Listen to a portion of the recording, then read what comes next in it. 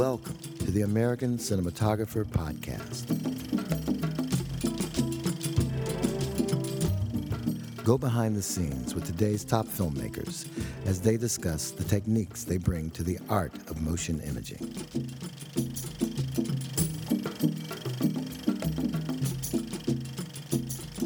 This podcast is sponsored by the ASC Masterclass, a 5-day seminar taught in Hollywood. Learn more at theasc.com. This is the American Cinematographer Podcast. My name is Ian Marks. I'm a contributing writer for American Cinematographer magazine, and in this episode, I'll have a brief but illuminating discussion with cinematographer Vanya Chernyul, ASC HFS, about his work on the George Pelecanos and David Simon HBO series, The Deuce.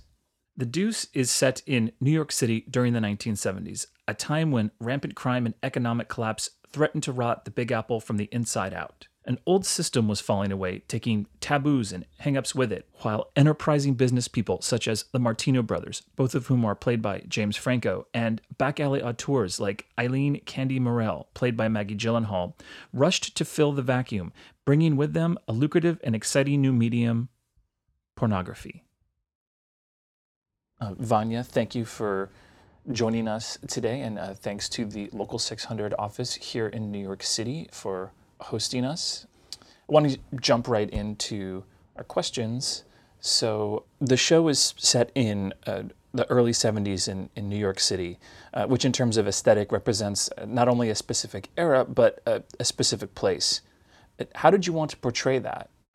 Well, I was always fascinated by that period in America. It was not only because it was the most fertile period in American cinema, I think, and all the movies that I loved that were shot in New York in the 70s, but also I thought it was a breaking point in the culture and politics of the country. And New York City was also on the brink of bankruptcy, but also epicenter of fight for human rights. It was really fascinating context. So the research for the series was a real pleasure for me. I rewatched all the films, all my favorite films from the 70s, like Taxi Driver, Dog Day Afternoon, Serpico, but I didn't want to imitate the lighting style of those films. I thought it was more for the story, it was better that we go for the look of the show that's like a found documentary footage rather than found feature film footage. Knowing David Simon and George Pelecanos' work, they were interested in authenticity. So I wanted the look to feel as authentic as possible, which wasn't easy in New York. New York changes every couple of years. I arrived to New York in mid-90s, and it's really hard to recognize New York from the 90s, and this is New York from 40 years ago. So in a search for aesthetics and a general approach to lighting, well, first thing I noticed was a color contrast and cacophony of color that, especially on 42nd Street and Times Square, the streets were still lit by the mercury vapor lighting, which had that cyan glow to the streets, which was contrasted with the aggressive, bright neon signs and all the colors coming from everywhere. And I thought there was a great opportunity to use that contrast for the story, which was about the conflicted energies of that world. I thought that color contrast was something that we could use to tell this story.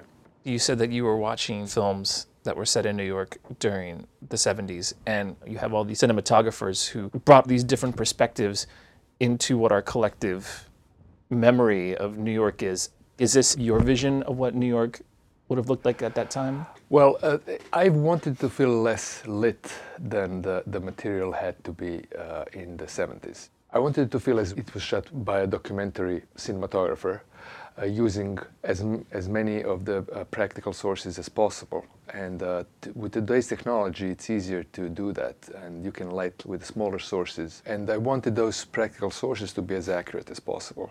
We used real neon signs from the 70s, which was very hard because they were very temperamental, of course, being 40 years old. But the use of correct practical lights was very important.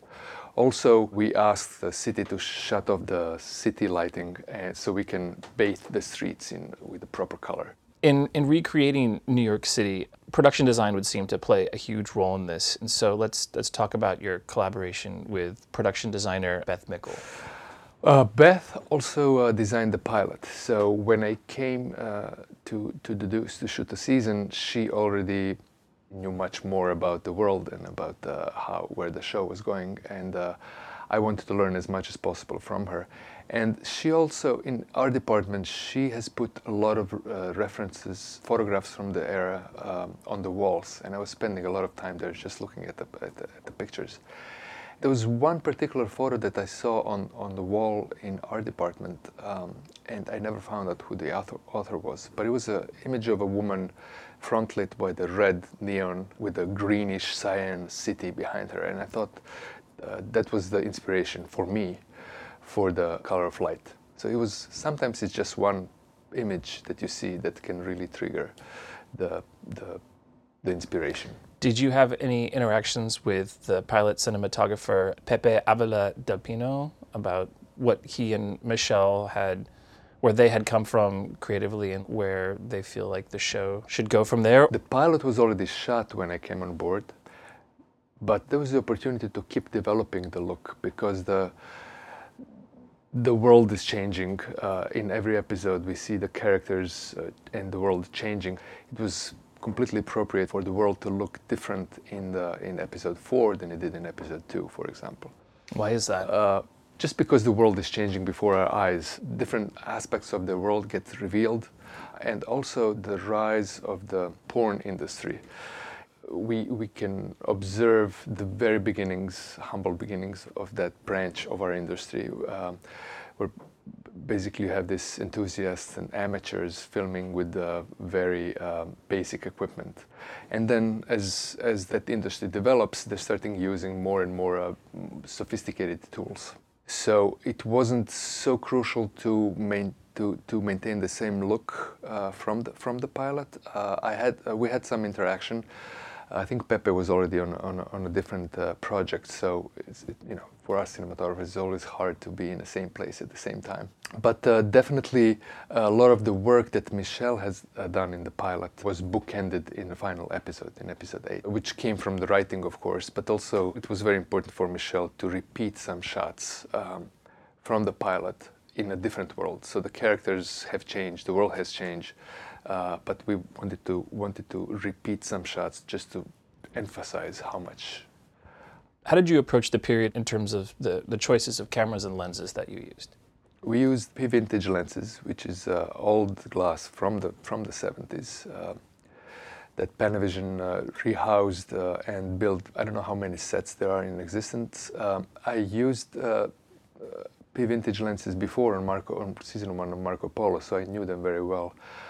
And we tested them on the streets of New York, and we really liked the roundness and the vintage look that we were getting organically from those lenses. So as beautiful as they are also temperamental. So it was important to be able to close down on the lens, to get the lens to perform properly sometimes. I didn't have the luxury on each lens to open up wide.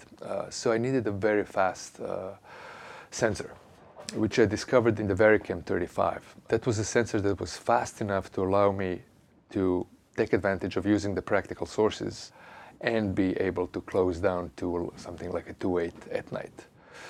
We also used a texturizer called Live Grain. Because the image coming from the camera was so clean, we wanted to rough it up a little bit and give it a little bit of the film look. And where did you do your post? Post was done at Technicolor Postworks in New York. Sam Daly was our colorist, and we collaborated very closely. He has built the lookup table that simulated the Fuji film stock from the 70s, specifically for the Varicam. And we worked very closely in the first couple of weeks to tweak the LUT until it became bulletproof. That was our starting point in the final grade also. We started basically where we left off in the dailies, and then the final color grading was just fine-tuning. What is it about that Fujicolor film stock from the 70s? Like, what did that give you in terms of color and contrast? Well, first of all, the contrast was very deep contrast. I thought this aggressive color contrast that we were using all the time worked with a lot of deep shadows. So that's something that I remember from using Fuji stock. And also we didn't want skin tone to look too glamorous. And I remember from a long time ago how I felt that the skin tone with Fuji felt a little more naturalistic. So Streaming platforms and networks now are asking people to deliver in HDR. Was that the case for this show? not initially. When we first started, we were only going to deliver in HD. And somewhere, I think, around episode 4, we got requests from HBO to also grade one episode in HDR, and then they were going to decide whether to also grade the whole season in HDR, which was a little bit of a surprise because our lookup table was we only considered HD when we were creating our LUT. The LUT is very important to me because I put a lot of work into creating the right LUT, test it properly, and then I stick to it all the way to the very end. And our LUT was not holding very well in HDR, so we had to figure out how to translate what was already done in SDR to work in HDR. Because you had that Fujifilm LUT, right? I mean, your LUT was designed to emulate the look of an old contrasty film stock. Exactly the opposite, right. So it was important, we wanted to take advantage of the HDR, but not change the look of the show. But since we worked with so much neon, it was great to be able to dig into those highlights and make the neon look more realistic. So we were excited about the opportunity, but it was a very steep learning curve about how do we now reverse engineer the look, basically go from starting with what we already have in SDR and go to HDR. Knowing what I know now, I think I would prep differently, and I would definitely test the LUT in both color spaces. But I'm very excited about HDR and all the opportunities that it's bringing. It offers a lot of possibilities that you don't have to use all at the same time. Did you have to change the way that you lit the show? No, we just continued working the way we started, and then in HDR we took advantage of what we thought was good for us, and we ignored the rest, basically. You mentioned, digging highlights out of neon lights and things like that. What else do you feel like was good for you in this particular case? Well, sometimes you could pull out a little more depth in the exterior night scenes. When you have the depth of the city, you could pull out maybe a few more blocks that was not visible in SDR. Just going from extreme brightness of neon lights to the detail in the shadow, we were able to pull the detail in both extremes, but still maintaining the very contrasty look that we set up for. And what didn't work? Well, what didn't work, because we were not set up for HDR, it wasn't, the translation from one color space to the other was a little more difficult. But we had to do a lot of shot-by-shot work to make sure that the ideas from SDR were not lost in HDR. I think there's a way to set it up so that translation is much easier and the time spent in color grading is more efficient. But you monitored in, 709? Yes, yeah. So because the way we were set up, we kept monitoring in 709 on the set. So all this work was done in the post.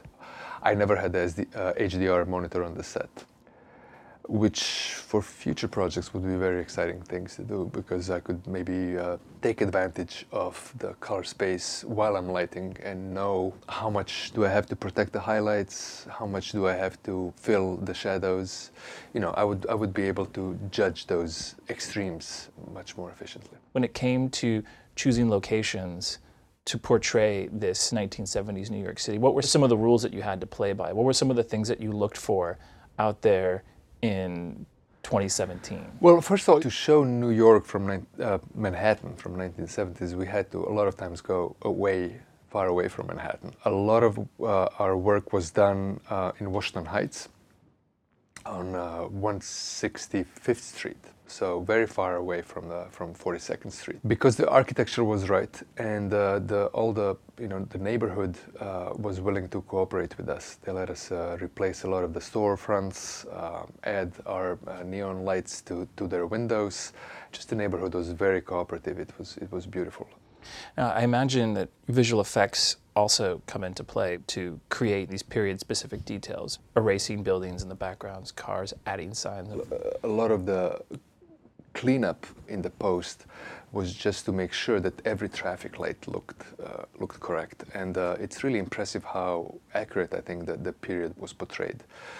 We had some simple VFX work with the twin brothers that both played by James Franco.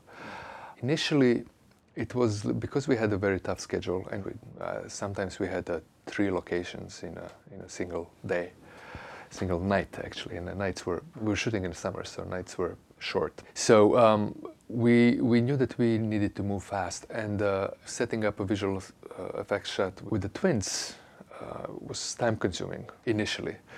But then the whole crew learned how to be as efficient as possible getting this right, because we would shoot one side of the frame with one brother, and then James would have to go and change his costume and makeup, and that was also becoming faster and faster every week. But still, it would take from 45 minutes to an hour and a half. So we had to shoot.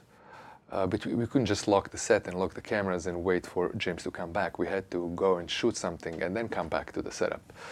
So the whole crew became really efficient in recreating the setup, taking pictures with their phones of where each prop would go. My camera operator, Oliver Carey, also documented everything about the camera, and we were getting very, very fast with that. So as the series progresses, you see more and more shots where the brothers are together, because it was just getting easier to do it. And more complicated shots too, like where they interact. Correct. So we were not afraid of doing more complicated things. And it's incredible how advanced the technology is today compared to only a couple of years ago. For example, on Marco Polo, I was not allowed to use smoke in the shots with visual effects. They said they would add it later. Because it would complicate their work in the post. And there's so much smoke in that. There's a lot of smoke. Well, that was because everybody was smoking so much, and in New York there was also pollution in the city. So the use of atmosphere was justified by the period and the place, which also helped me with the lighting approach, because the atmosphere naturally added depth. So I didn't have to separate the actors from the background with lighting as much. Yeah, that's one of the things I really loved about watching the show too, because you don't see people smoking like that anymore, and cinematographers lament that fact that like people don't smoke on television and people don't smoke in movies like they used to. So when they get the chance to light smoke like this, it's a real joy.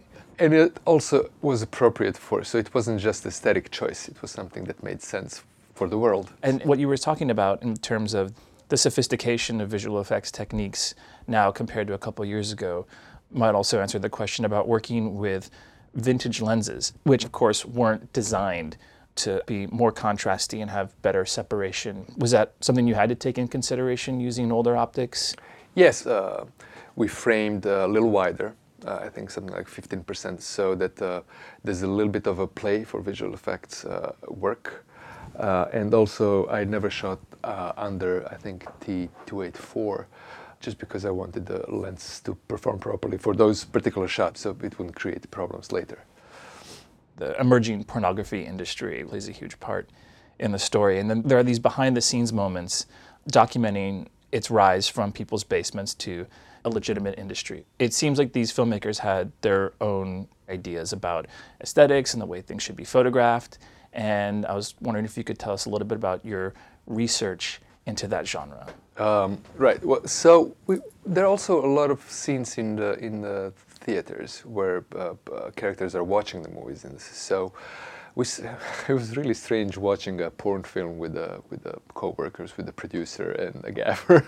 But we looked at a couple of films and we tried to figure out how they were shot. And if you've seen episode 2, very basic equipment was used. And then in episode 8, you see some real movie lights, Fresnel 2Ks and 5Ks. Also, the way that those sets were lit influenced our look, because we didn't add any extra lights. So basically, when you see a set in the film, all the lighting is done with the lights that you see in the frame. Also, as the product was getting more sophisticated, when you see the films, see the product to shoot them on Super 8, So we did some Super 8 work because we felt anything else would feel like cheating, like trying to add grain and things like that. So we shot some footage on Super 8 cameras, and that was a lot of fun. It took some testing to get it right.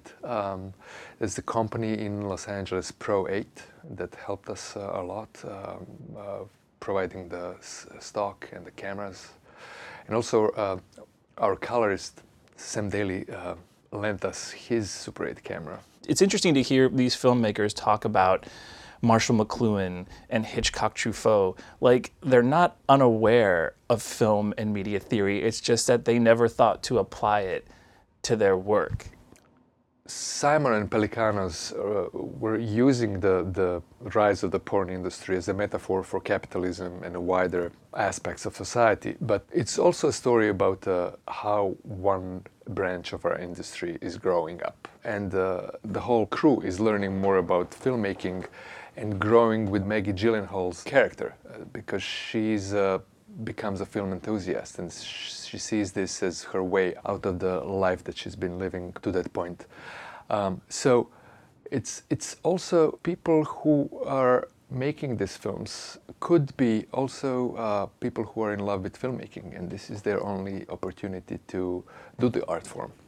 And I'm sure there were a lot of people who were really passionate about making films at that time in this world. And that was the idea, following the growth of Maggie Gyllenhaal's character as a filmmaker reflected the everything that was happening on the set. Michelle MacLaren talks about how it was always important to shoot in a way that looked real, and like how it actually looked. Like if you put a camera on two people having sex, it's not necessarily going to look beautiful and romantic.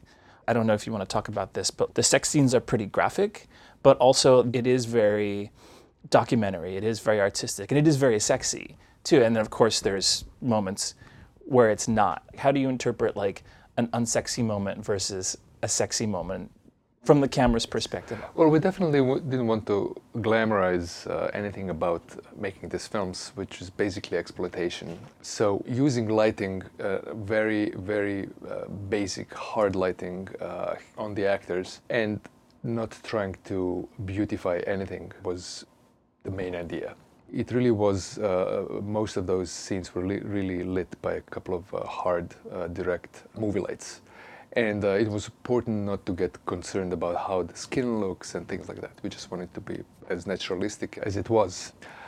But as Maggie Gyllenhaal's character Candy is trying to learn about directing and trying to find beauty in this ugly exploitation, that was the main focus of those scenes. Right, because when she's directing, it becomes more sexy. There is a realness to it. You see that what she's doing is she's bringing something else to the process. Because she loves these characters, she was one of them, she starts treating them as human beings. And if there's any sexiness or beauty coming from it, it's her approach to directing and her approach to these actors. That was cinematographer Vanya Chernyul, ASC HFS, talking about his work on the HBO series The Deuce. Thanks for listening. You can read articles and hear more podcasts about the art and craft of cinematography when you visit ascmag.com.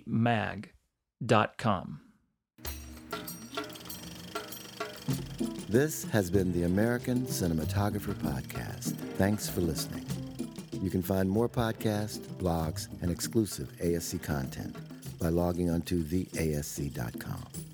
This podcast has been brought to you by the American Society of Cinematographers, a nonprofit organization dedicated to promoting the art and craft of cinematography.